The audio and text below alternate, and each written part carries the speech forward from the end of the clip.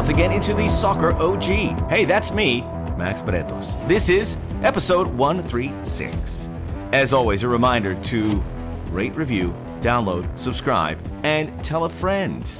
We are comprehensive this time of the year. A whole lot going on. We'll do our best to cover it all. But sometimes stories come up that you don't expect to cover. And we have one of those today.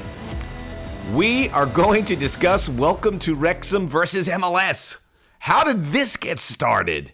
What is going on? Battle lines have been drawn. It's very, very interesting and very, very petty. But we'll get to that here shortly. Coming up in the business end, my good friend Herculez Gomez will talk a little bit about that debate. We'll also talk about what's going on with the U.S. men's national team, as well as the American players off on the transfer market. Some really interesting developments here as the European transfer market closes, the Major League Soccer transfer market opens.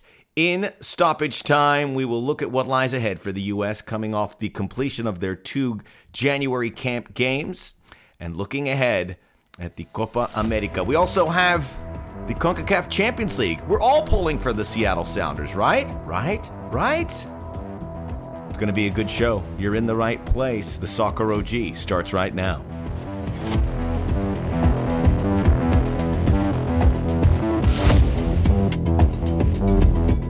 We are back here, and it feels like the weekend of soccer got sabotaged, and that's too strong of a word, by the Welcome to Wrexham versus MLS chatter. People, remember I had an old video, and by the way, check out my videos on YouTube, the Soccer OG, under my name, Max Bretos, and I talked about the relationship between ESPN and MLS. It wasn't a great one. MLS didn't get the box office attraction treatment this past weekend. The Wrexham FA Cup game versus Sheffield United did. It was on all morning on the SportsCenter shows, and there was a lot of promotion. Stuff that MLS doesn't get. That's the way it goes, and that's why I think it's good that MLS now has this partnership with Apple TV. I did want to make a correction and appreciate Christopher Harris at World Soccer Talk. World Soccer Talk, really the only destination to really go for soccer media in this country, and they've been great. Those guys, Kartik and Christopher, have been great allies of mine through the years, so I very much appreciate what they do. I said on my YouTube video, which is up there, check it out, that the Sheffield United game with Wrexham drew 89,000 viewers, but that was for an earlier FA Cup round against Blythe. I can't remember the name of the team. So, needless to say, I would imagine the Sheffield United game will probably get close to doubling that number.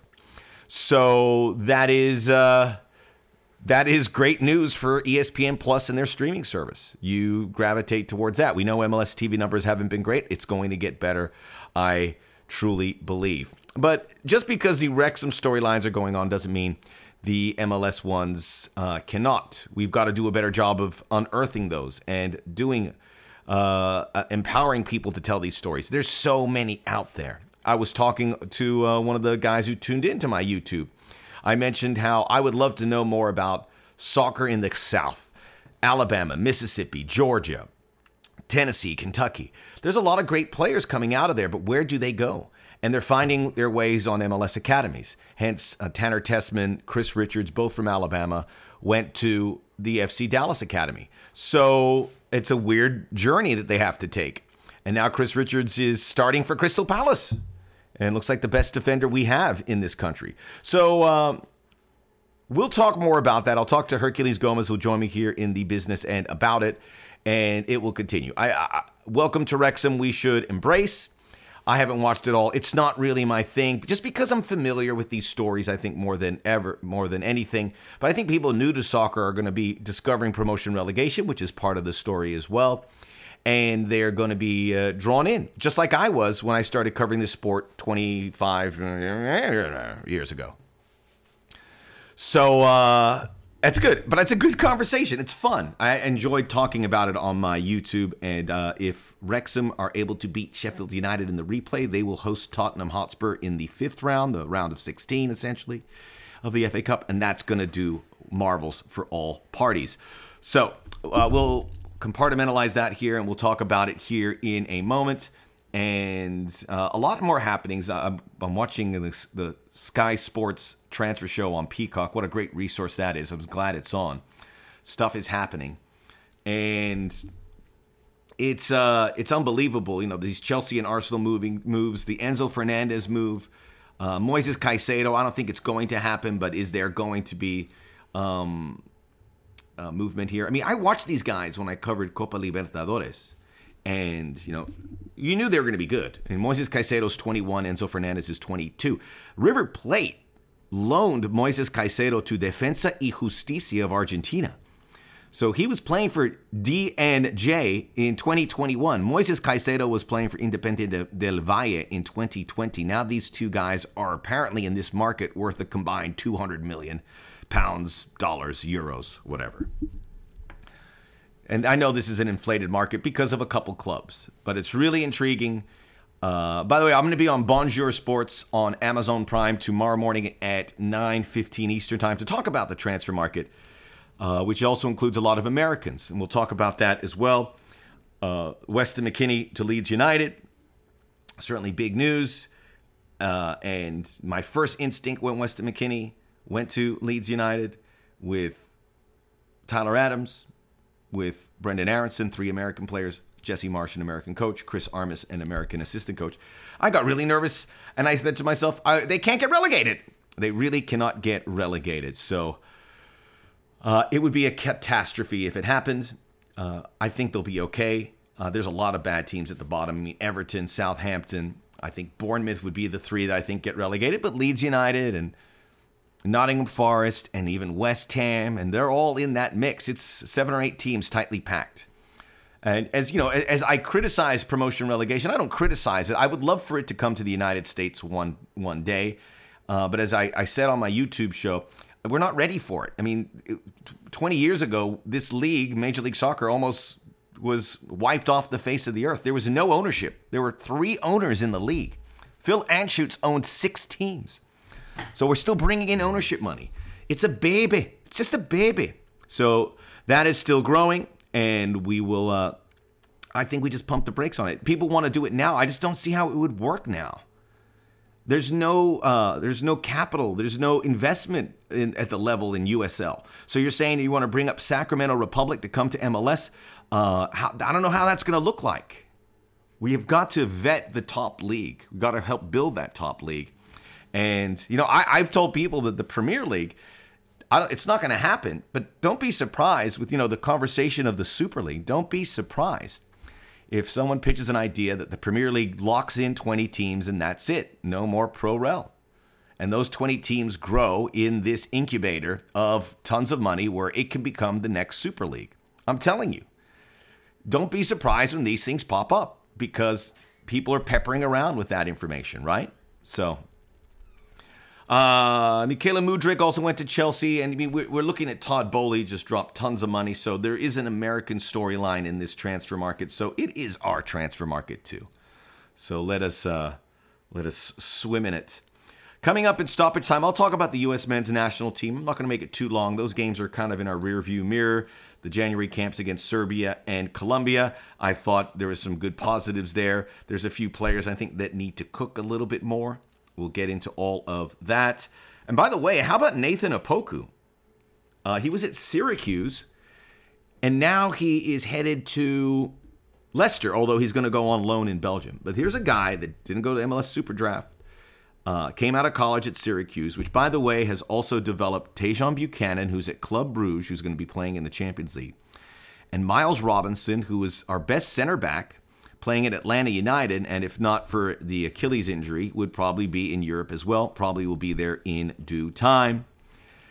He's going another different route to development in this country. It's very exciting. So I want to report. I mean, it's endless news today. I hope I can recover it, and that's why I'm so thrilled to have a podcast. Thanks for everyone who has tuned in. Since the World Cup, the numbers have been great. Let's keep it going. Get people to tune into the Soccer OG. Let me know with comments here or YouTube or social media what I should be focusing on. Herculez Gomez joining me next in the business end.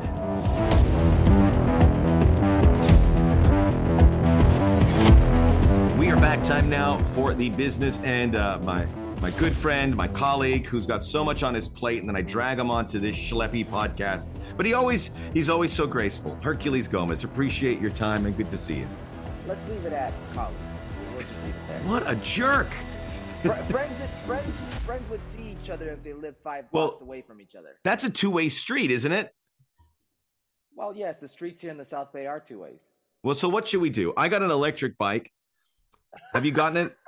Let me tell you, man, it's been a game changer. And now, guess what happens when you have a 13-year-old son? You have to get your 13-year-old an electric bike. But we're having nice moments. Maxie, congrats on the Apple deal. Oh, thanks, man. I'm very excited. We're just waiting for all the things to drop. But I saw everyone else mentioned, so I'm glad that everyone's been made whole. A lot of happy people. I know there's a lot of people who would love to be on there as well, and it didn't. It's tough, because there's like all these local broadcasters, and essentially you're having the game, so a lot of people aren't going to be in there. But I hope they're made whole here. What do you think about it at Apple? It's interesting, man. I want Apple to succeed with Major League Soccer, because that would mean Major League Soccer is succeeding and more people are watching it. That's ultimately what you want to grow the game domestically. But it's, man, you know how this business is. It's a slow burn, Maxie. You've been at this for, what is this, year 40 for you? You're 40. You figure I would have got a. How many? So for the record, I used to call Herculez games when he was this fresh-faced kid coming out of Vegas. He went to the Galaxy. I saw him grow up before our eyes. No, honestly, how long have you been in this game? How long have you been in broadcast journalism? I'd say like I started right when MLS began. I got into MLS maybe a few years later, so maybe 27 years. You're going on 30 years, and you more than anybody know how much of a slow burn. Stop adding years. I'm being real for a second. Like, you know how much of a slow burn this is. And listen, man, Apple is given the platform to Major League Soccer. Like, this is where it would be broadcast, but MLS is producing this, so that's a big chunk of money, and there's a big chunk of risk. So it's going to be, interesting. And there's no reward without risk, right? Like nobody anywhere did anything great without actually risking something. It's a reality. So it'll be interesting to see.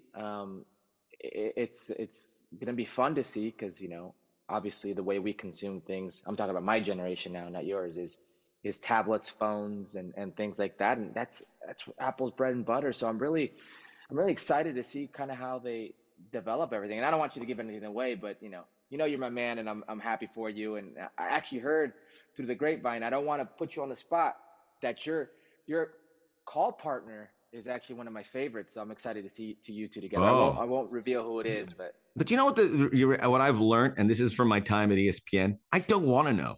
I want to keep my head down. I don't want to get in trouble by saying so.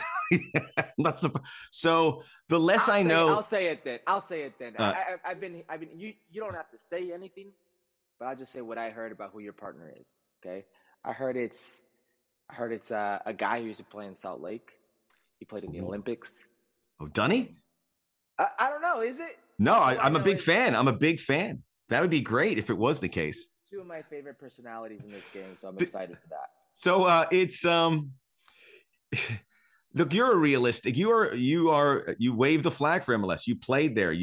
That's where you got your started. I know you're loyal to this league, and you're very realistic about the way it is presented, and it has been slow. And I think being slow is good because I'm not saying it's slow. I'm saying that slow burn in the sense our side of the game. Yeah, the media, not right. I think the support culture is flying, at least in the in stadium.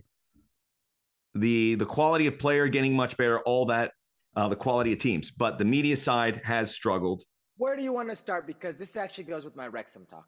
Okay, it's a perfect segue. It's a perfect segue because people... Exactly what I want to get to. Go ahead.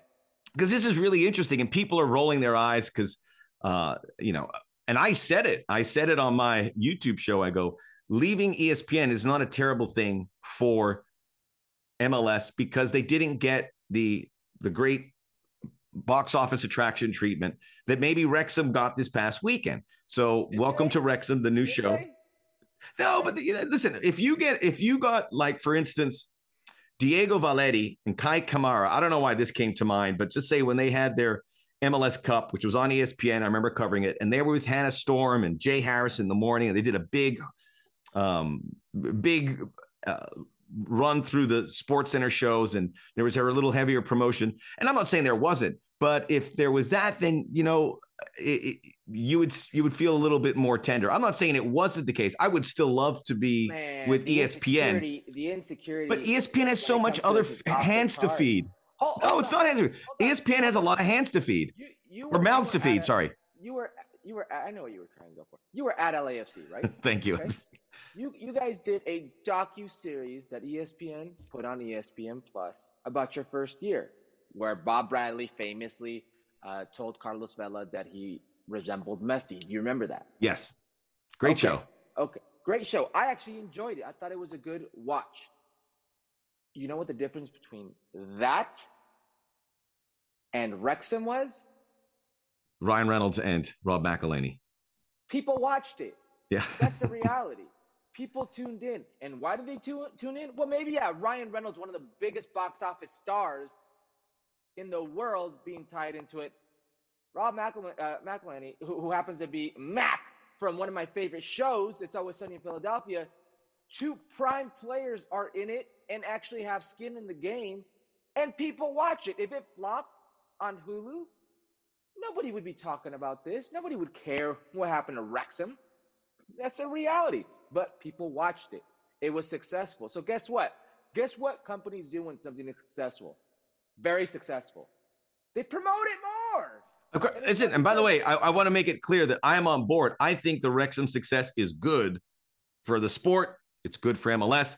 It's going to lead to a pathway. I know people talk about the Netflix Drive to Survive show. Is that maybe something that MLS could mirror? I think these are things that they have to look at. Listen, I can't speak for what other people who worked at other networks didn't do when they had a platform. I will speak to what I did, or I can do, or I tried to do. Jeez, I remember being with you. I used to live in Connecticut, okay?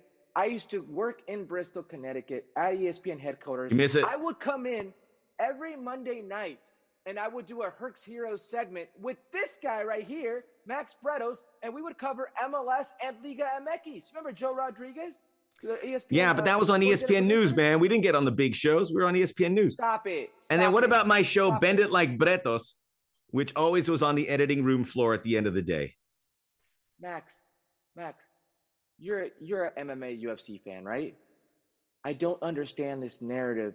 Like, MMA and UFC fans, they are almost grotesque by casuals. They want nothing to do with casuals. American soccer fans, hardcore fans, yearn, they ache, they cry for the casual viewer to recognize them. It is so crazy in two very young sports, American soccer and MMA, the parallels between the two, and yet one can care less and doesn't necessarily go to Sports Center for its UFC news. Like, I'm a soccer fan. I don't go to Sports Center for my UFC news. I don't necessarily want it there. Like, I go somewhere specific. Like, I know where to go for. This is the era we live in now. Cable, you cut the cord. They're streaming everywhere. If you want something, it's specialized, it's localized. That's not a bad thing. I don't understand this yearning for look at me. Like, we are here, we are relevant. That's great. But the reality of it is, and I love MLS, and I love MLS, like the way I love Liga MX, it was part of me and my upbringing. But if it wasn't just doing 300K, okay, and people say, well, if you put it on Big Sports Center, if you put it on ABC, more people will watch. Sure. But there's a reason that doesn't happen, okay? And when something draws very well, guess what? They keep going with it. But to sit here and say, and I've heard this so much, that like ESPN doesn't care about American soccer. It literally was a partner of Major League Soccer since the beginning. It dumped hundreds of millions of dollars in it. Anytime, and strange, but it doesn't have to be just one language. I work on the Deportes side too. We would create tons of Major League Soccer content. And we would have Joseph Martinez, we would have Carlos Vela, we have Chicharito Hernandez. And guess what? It's pulling teeth to get these guys on TV. It's not with our bosses, because our bosses are like, yeah, we'll take Carlos Vela any day of the week, Chicharito Hernandez any day of the week. With these teams, with these players. I have a show in LA, a sports show. All sports, Monday through Friday. Do you know how many times we've gotten Carlos Vela in? It's a short 30-minute drive. You know how many times we've gotten him three in? times. Zero, man. Zero. Oh, sorry, man. So next time people want to cry about why it's not more relevant, and this is in a prominent footballing culture and language, here in the States, in Spanish, they will consume Carlos Vela, Mexico fans. They decide we are worth zero of their time. Hey, maybe every once in a while if you come down. Or maybe we could try to Zoom, also zero. It doesn't happen. And yet people cry about it. I get this inferiority complex when it comes to American soccer. I get it. Trust me. I understand it. But this notion that because one of the biggest TV stars and one of the biggest movie stars on the planet decided to invest in a team that has the chance to one day get to the Premier League and document it, and they're great storytellers and people found it compelling in some way, shape, or form, tells you everything you need to know about the American soccer landscape, is bullshit. I will first and foremost, that is an MLS problem. The player access got to change. And we've seen that in the NBA. And if they want to take that next step and do better storytelling, then these players have to be available. No ifs, ands, or buts. And I've dealt with that too, and I'm not going to run away with that. That is on MLS's shoulders, and they've got to really light the club's feet over the fire to make sure that the big stars, all the stars at beck and calls, we want to talk to this guy. We want to talk to this guy. And I know ESPN struggled out with their Fox. That has to be a no-brainer. Click it. Now, I would agree with everything. And I think your point about Wrexham is 100%. And I agree with you. I'm not, look, I think it's petty. And some of the stuff I saw on Twitter was a bit over. I've seen ESPN get a helicopter for Schweinsteiger and give him floor seats to the next game to get him to do a car wash. A car wash is when they come in and they do a bunch of shows, right? Sports Center, he was on Sports Center, he was on FC, he was on whatever other show they wanted him on. I've seen these things happen. This is what it takes to get some of these Major League Soccer stars to tell their stories. Zlatan was one of the biggest stars Major League Soccer ever had, and he was also one of the most accommodating. And we ate from that for years. The 2 years he was here, he gave us great content. The Zlatan versus Vela drama, that great narrative, it was this guy, this idiot right here, who asked him the question of who's the better player, who's the best player in Major League Soccer, and he had that viral moment. Like, there are narratives here that you can do so much better at if you are everybody involved. But I don't understand this Wrexham thing. It's funny to me because, yeah, man, people. It's interesting. I've enjoyed talking about it. Formula F1, right? The Drive to Survive. It's compelling storytelling. People want to see it. I think Apple's going to jump on that. But I'll say this, that ESPN, to their core, and by the way, again, I agree with you. People who watch SportsCenter don't want to see UFC news. They don't really want to see soccer news. They want to watch NFL. They want to watch NBA. They even want to watch hockey. So they do. I know the guy who's. I don't even go there for that. I go there for highlights. That's what it is. That's what it is. No, but I agree. Like, I realize that if we started throwing MLS highlights, the viewer who's been watching SportsCenter for 10, 15 years ago, what is this? This is not my show. I get it. Now, there are ways for these big networks to push it. And ESPN's at the top of the list because I have seen with my two eyes, they got a Japanese guy by the name of Kobayashi. It's American by Joey Chestnut, and made this huge event of two guys shoveling hot dogs in their mouth into this massive 4th of July extravaganza. And let me tell you, that wasn't really impressive. That was ESPN. Once a year. I understand it was here, but that was ESPN pushing it. Now, today, WNBA, which has struggled with viewership, they are having not a transfer deadline, but a trade deadline show for that. And I've seen it heavily promoted. And I think it's fantastic. And WNBA thinks a better comparison than MLS. I think there were things that could have been done that weren't. And I don't know how much ESPN or how much the league had to really take the initiative to do it. But I know there was more. But it is what it is. I think Apple will be able to try and do those kind of things. Let's hope so. Let's hope so. Let's move on. That was good. But man, I knew it after the weekend. I go, this would be good. And have they made I'm curious to see what I was trying to find out what the rating was for Wrexham Sheffield United. Have you seen that at all? I have not seen the Okay, rating, but I'll check with listen, our guy Palisi. it's also FA Cup, and there's the magic of the FA Cup, and people like to see cup sets. We saw with the US Open Cup, like we did at Football America as a US Open Cup kind of like goal cast and cup sets, and people enjoy things like that. And listen, it's compelling storytelling. There are good storytellers around Major League Soccer. If you've never seen Kalen Carr's The Movement and you're a Major League Soccer fan and you're complaining about storytelling, go watch those. Go YouTube The Good Movement, call. Kalen Carr.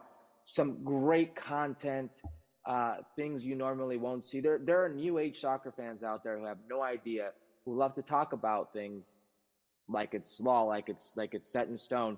Go watch some of that. There's quality content and storytellers around the game. The Athletic, Pablo does some great things. When he recaps Diego Maradona's visit to Canada, the Cosmos, NASL days, like there's great storytelling around the game. We had Pablo here talking about Pele, and something. he went to this guy's house who has a museum of Pele. There is some great stories, and I mentioned that as well. Promotion relegation, because that's another thing that came up with this conversation. We're not moving on just yet. And now people feel like this is that is the undiscovered country that will make everything click. And I just don't. I love promotion relegation. Obviously, it makes Everton interesting. It makes Southampton interesting. It makes West Brom interesting that's trying to come up. I get it. But I don't think this league is ready for promotion relegation. We're still getting investment in. Well, it's 27 years old. The English leagues are in their third century. I don't think it wants it. It doesn't want it, but I almost feel like promotion relegation. These big, the big teams and the big leagues, these big matchups are what draws. And the Premier League is becoming almost a bit of a super league. And it's, they still deal with relegation, but no one's turning into Nottingham Forest, Bournemouth. On a weekend, you have Arsenal, Man United, and that's going to continue more and more. And I agree, they probably don't want it. But if they were going to do it, now's not the time. Yeah. I don't think it happens in Major League Soccer, which doesn't mean it doesn't happen in American soccer. I think the USL is ready to roll something out like that, their own version of promotion relegation. I've played in a promotion relegation league. I've been in promotion relegation battles. I should say relegation battle. And got saved on the last match day of the year. I know how tense that could be. I know the impacts on a community when a team does get relegated, the financial impact, the hardships that come with it. But one of the more, I would say, compelling things about the world's game is promotion relegation and how relevant it makes a situation or a team. And when we're talking about storytelling, I'll stay on the storytelling boat with Wrexham. It's very easy to have money. Plenty of people have had money and not been able to actually make something work. Todd Bowley right now he's got this crazy transfer window going on with Chelsea, where it's almost going to be like 600 million that they've spent in transfers. Having money doesn't guarantee you success. So, Rob McElhenney and Ryan Reynolds could have all the money in the world, but if they're not actually doing the right things with it, it doesn't necessarily mean they will be successful and this team will get promoted. But the thought that they could take something the same way that Red Bull took Leipzig and made them a player in the Bundesliga, that's insane. And that's not something you can do here in American soccer at the top level. Major League Soccer, they would have to come upwards of 300 to 400 maybe plus $1 million and be accepted by a group of owners and have a stadium proposal ready, set, and the trigger pulled on that. So you're almost talking about a $1 billion theoretically investment around that in a city that's willing to give you the land, or you buy the land yourself. It's insane. So the thought of them on a minimal investment in the world's game turning something into a prime player and then documenting, I could see the allure. Yeah. I could see how promotion relegation, the risk reward, the documenting of something and building it and seeing if it can come to fruition, I can see how compelling that is. Like you said, It's a Drive to great story Survive. when you spell it out like Max, that. It's a great idea for a show. Max, you said Drive to Survive. The reality is you can die in Formula One. Drive to Survive. You could actually die racing a car. Well, promotion relegation, you could actually lose all your money. You can get relegated and your product is worth less. Like there are some very compelling arguments for watching things like this, which is why I don't understand like people just so insecure about it. And the money part, and I was doing some research on it. I mean, these guys are pretty savvy. I mean, they're not throwing money away. I think their initial investment was 2.5 million for the club, and then Give me two. there's. I mean, look, you don't want to lose that money. I'm not saying that's nothing, but they're obviously getting money coming in from sponsors and from FX, Hulu, whomever is footing the bill there. But you also have, there's an episode where these guys are talking about a very strict budget when they're looking about new transfers. I think it's episode 14, and they're going, well, we wanted 1.5. We're going to be. The guy goes, we're going to be a little bit over, and you think he's going to say 10 million. He goes, we're going to be at 2.2. I go, oh, okay. So these guys are doing it financially in a very savvy way. And it just goes to show you had to start very low, which makes it a perfect show idea because they can go and then they go to League Two. I mean, it's also like one of the oldest clubs in the world, right? It's like 140 something years old. So listen, man, I get the wanting to bitch at something online because that's who we are as a society. We're always gonna try to find a fault somewhere. Yeah. You know? I wish it wasn't this way, but it is. But I hope MLS gets on a better footing and we get away from this. I think they will. It needs to be MLS. I don't think it needs to be an MLS argument. MLS is its own thing. You could love it, you could hate it, you could agree, you could not. But it doesn't mean you shouldn't support your local team, whether that's Major League Soccer, USL, NISA, NWSL, whatever the case may be. There's something for everybody. But if you're just one of these people that like just likes to complain, you're at the right place. You're at Twitter. I try not to be one of those, but I know I've had my moments. Okay, so Leeds United, Weston McKennie's been introduced. And I know we have a little text thread and we're going. It's exciting. Chris Armas is now with Leeds. So you have 5 Americans: Jesse Marsch, Chris Armas, Brendan Aronson, Tyler Adams, and Weston McKennie. And the ownership. There's a definite American tie-in with all of that. And this is a great moment. I never thought I'd see anything like this. And if they do well and finish mid-table, we've got something to really hang on, and maybe more Americans come. Why wouldn't they? We already have 3. Clearly, Jesse Marsch is comfortable bringing in Americans and giving them that opportunity, which is what we needed in European soccer. We've got it. Now, they're in 15th place, currently 1 point out of the relegation picture. So this is a relegation story. This is another Wrexham. This is going to be a compelling relegation story. But my question to you... You got the table. Hold on. Before you ask the question, you got the table in front of you, right? Yes. It's a mess at the bottom. Okay. What does 12th place have in points? 12th has 24 points. Leeds have 18. 18. And what does the bottom last place have? Southampton and Everton both have 15 points. Do you see how crazy that is? It's nuts. I know. It's a log jam from 12 down. From 12th on, it's a log jam, and they're right in the thick of it. Okay, go ahead. Yeah, I've never seen. I mean, this is as big of a picture there is. So everyone's kind of been dragged in. So if you're making a claim for promotion relegation, this is the year to do it. But does Leeds? I don't know if we could say it, but I think it's going to be. I think it's going to be an uncomfortable couple of months. I think it is, and I don't know if all the Americans play at the same time. I think about it. He comes in for Marcelo Bielsa, Jesse Marsch. Marcelo Bielsa was loved at Leeds. Why? I don't know, but he was loved at Leeds. Okay. He comes in midway, saves the team. Now he's got no excuses. It's his team, so it's they gave him a good transfer market. I mean, they were pretty active. I mean, it wasn't just McKennie. I don't have the names, but I know they had a young Portuguese defender. McKennie. Yeah. So you have the ability now to bring in your players Brendan Aronson, Tyler Adams, Weston McKennie. If Weston McKennie plays 10 games at least, and they avoid relegation, it triggers like a $32 million, a million, excuse me, euro buyout for Juventus. So it's going to be close to like 80, 90 million euros in transfer fee for Americans, right? From an American ownership with an American coach, and then you bring in Chris Armas, another American. So the narrative right now is Americans, Americans, Americans at Leeds. If this doesn't go well for Jesse Marsch, who has 2 wins in like the last 14 games, okay?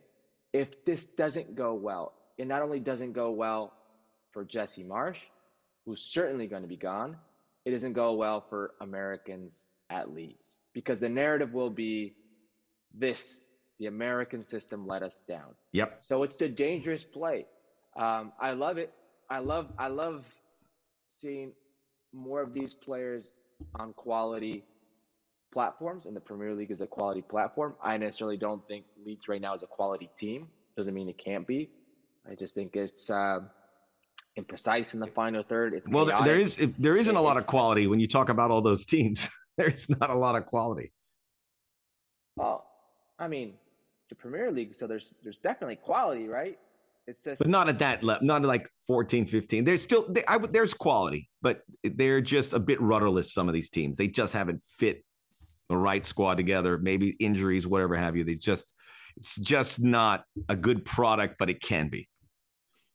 Right. I mean, but historically, you can find quality at the worst of teams in the Premier League. I mean, Leeds last season had Rafinha. He goes to Barca. Got a player go to Man City and right. So they've got quality. You know, these teams have certain quality. It's about them surviving. They have to survive, Max, and it's too close to call right now. There's a log jam from 12th on down. I believe their percentage of staying up is like at 70-something%. So the odds makers, I like obviously, they like them. They favor their chances, but this is one of those that can blow up in your face for sure. Yeah, and I don't want to go to the lowest common denominator, but if Leeds get relegated, and it's really the Weston McKennie move that puts it over the top, it's going to set back the American experience there. It has to, because they're going to go, wait a minute, what's the common? Well, it's at Leeds. I go, what is the? Well, I think at other clubs, I go, what is the common denominator here? And they go, well, we got all these Americans, and it was. I don't know about other clubs because Americans are popular right now. They're trendy players, right? Because they're. It might give some pause. Might give some pause to some, but I would hope to agree with you, and I think we've seen that, with obviously Christian Pulisic. I mean, even though it's not gone well at Chelsea now, overall it's been a good experience. Chris Richards, obviously the Fulham guys. It's not like you start losing digits. You're okay. There's a lot of good stories here that would keep the American player buoyant. The American coach, even right now, depending. The American coach thing is a wait and see. We'll have to see how Jesse does, but I think you've got probably a little bit more on the American coach than the players. If I'm thinking out loud, like if I'm a British pundit or an ownership group anywhere around, I'm looking at overall track record. American players, I think, have a better track record. Certainly than the American coach. I think the American coach has very little track record.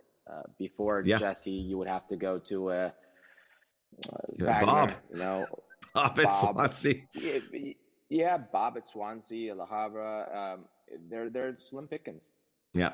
But you would hope. Who was in Pellegrino Matarazzo, and you'd hoping these guys would open up. And Marmus at Man United with Ragnick, not a great experience. But you would hope the Jesse Marsch thing really is that moment, which if it's successful, if they finish in 10th or 11th, maybe he can help lure some other guy there. Maybe he can give the recommendation, because there's some good young coaches we've seen, in Major League Soccer that would have maybe Jesse Marsch, got started there in his coaching ranks.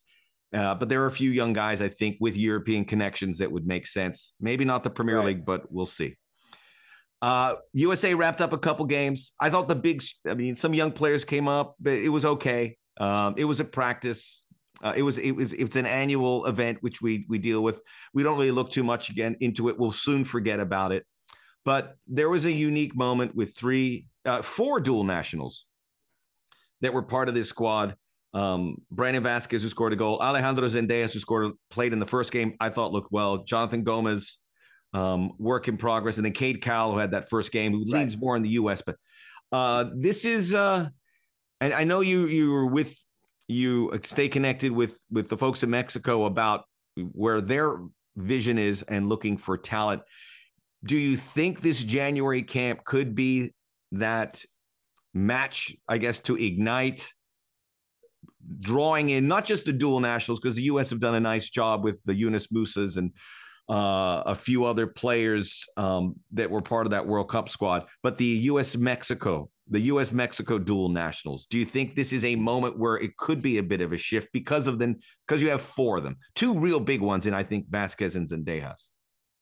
No, I don't, just because I think there's so much uncertainty in both programs right now. If I was a dual nat and I had a decision to make, I'm not moving anything until I see where the chips fall. You've got U.S. Soccer, no sporting director, no GM, no head coach. You've got Mexican football, and you, director of national teams, and Rodrigo Arras de Parga, no head coach at the moment. A team that's coming off of their worst performance, certainly of the modern era, last 8 World Cups as well, that doesn't have or won't have a single player under the age of 26 in the next World Cup with World Cup experience. There's a lot of factors at play here, so I don't think it does anything. I think, if anything, January camp proved to me that it's an annual event that should be phased out or changed. How can they change it? Is it U23 camp? Yeah, it should, because if you think about it, Max, the majority of these players are C or D players that are in preseason, and you're selling games for that. You come in and you watch the glorified preseason game. Weren't you a little surprised by the roster selection where you said, okay, here are some guys with an edge, some guys that could feature in, like the guys I mentioned, or Paxton Aronson or John Tolkien, or maybe some late bloomers that could still. But you just mentioned players who are U20 under 20. Yeah. So why not make it a U23 tournament? If everybody's claim here is identifying players, I don't need to see Julian Gressel. Julian Gressel's 29 years old. With all due respect, he's a good footballer, yes, but I don't need to see Julian Gressel. I don't need to see Walker Zimmerman or Aaron Long play together at the back. It's a reality. I don't need to see Sean Johnson. Love Sean Johnson. Love him. Great guy. Was my teammate on the national team. Like, honestly, I think he's a good goalkeeper, but I don't need to see him. Like, if you're trying to identify players, okay, fine. Why have... So if it once served a purpose, because a majority of your base was in Major League Soccer, it served a purpose. It doesn't anymore. The majority of your players are in Europe. This is, theoretically, if the A and B team are in Europe, you're diluting it to a CD event of players who are not even in season. They're in preseason. So just make it a U23 tournament. Have it be phased out in some way, shape, or form. And another thing that's kind of off to me is listening to Anthony Hudson talk. He speaks as if the message of Greg Berhalter is still reigned there. So I'm led to believe that he's still making the calls. Well, I wouldn't rule that out, man. He mentioned that he stays in touch with them. I'm led to believe that he's trying to implement the same values and ideals of Greg Berhalter's national team on this pool. So the question is, how in touch or how much information or feedback or consideration is he taking into Greg Berhalter, if that is the case? it's not something I want for this national team, you know. So going back to dual nats, I don't think it's too much of a factor. It's great that they get a taste of national team and whatnot, but it may be a situation where it could do more harm than good. What if they have a bad experience? Like, well, Well, you gotta wasn't hope what I it'd thought. be you gotta hope they would have a good experience, and I would imagine they Sure, did. let's just hope then. Okay. All right. But I don't argue with that too. They do we enjoy these January camps. I went to the first Right. game and I'm glad it's there, but it probably should look a little different. Herculez, whenever that dinner invitation comes through, I'll be happy to join you and let's do it. You tell me, I'm guy. still your friend, whether you want to believe that or not. But stay close. We'll figure this out here soon. All right, I can't wait to listen to you and Dunny on Apple, bro. I'm really stoked for you guys. You're such a rascal. All right. Herculez Gomez here in the business, and you're out of the business, and we'll be back with Stoppage Time next.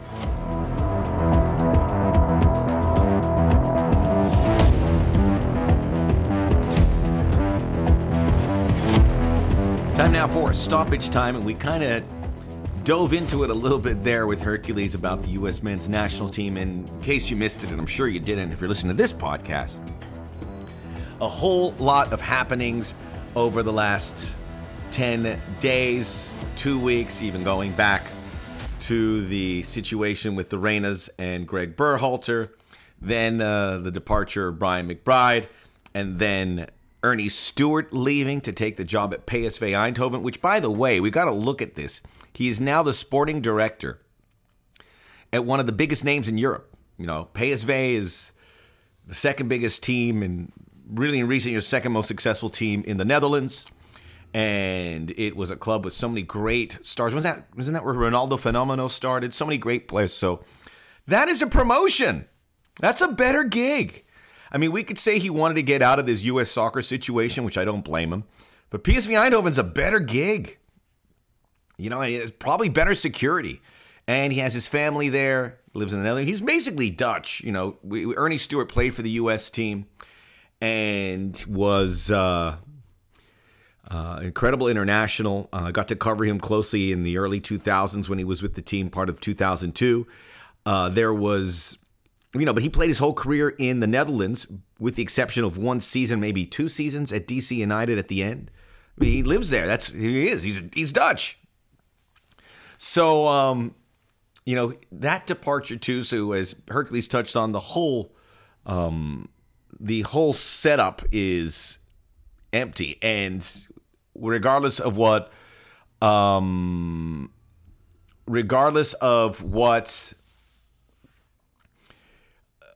we believe with the coaching situation, and they're not going to part ways with Greg Berhalter with regards to this investigation. They have to let it run its course. So Berhalter's days are done there. And now we talked about Anthony Hudson, and Anthony Hudson talks to Greg Berhalter all the time. There's that connection. But this is a situation where you had to get one of his assistants to see the team through. But Greg Berhalter, even though there was that address last week with Cindy Parlow-Cohn and talking about Ernie Stewart, they're saying he's a candidate, Greg Berhalter. It's not. It's not. If you have this situation to kind of clear the path and have a completely fresh start, so to speak, you take it. It's what most companies want, where you don't have to deal with all, if how much this investigation, and we heard from the legal counsel there that the investigation wasn't a reason for the departures. And I believe it because, I don't know what Brian McBride really did there. Do we need a sporting director and a general manager? Sporting director obviously oversees both the women and the men's. The fact that he got the PSV job and they said it's been in the works tells you that was always on the horizon for Ernie Stewart. That's the job he probably really wanted. I would want that job. That's a great gig. So it can't really be about the investigation. I think we really have to take that at face value. But here we are.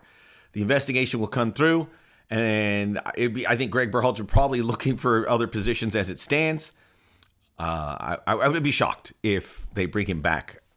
And now Cindy Parlow-Cohn mentioning that they will fill the sporting director spot no later than the end of summer. And obviously they have to she mentioned she needs someone in place ahead of the Women's World Cup, which is going to be taking place in 2023 in New Zealand and Australia. Actually, I got to find out the actual start dates. I should have known that. But they'll need that, and you're not going to get a coach in there until you have a sporting director or a general manager. That tournament begins July the 20th. That's going to be the biggest women's sporting event ever in any sport, not just soccer. So we're going to wait, which is good. I think we want to wait because there's no real good candidates now, and they don't want to come into this. I will say this is a very desirable job. Maybe not for everyone. I mean, we heard Jose Mourinho. I'm not saying Jose Mourinho is that guy, but I truly believe Jose Mourinho, who has American connections, we would cover him. He would always be in the United States at UCLA with Chelsea or Manchester United. He loved it here. I truly believe he's the kind of guy going, this is a moment in time. The U.S. is hosting a World Cup in 2026. This could be the moment that gets them over the hump. It changes the sport here forever. If the money's good enough, it's not going to be what he's making as a club coach.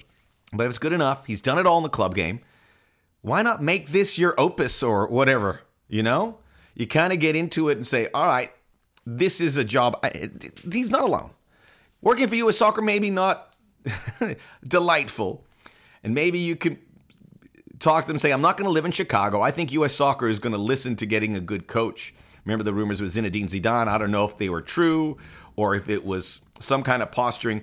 But I believe they would concede a little bit. The story about the language, having to know English, maybe they could budge on that. But you don't have to worry about that with Jose Mourinho. Most of these coaches speak a semblance of English.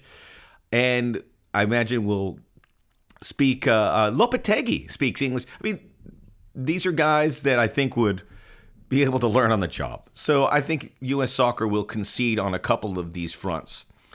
But you want to wait for summer. So don't get impatient. Anthony Hudson's going to be in charge for March with the Nations League games against Grenada and El Salvador. Hopefully we can cap tie a couple of these players.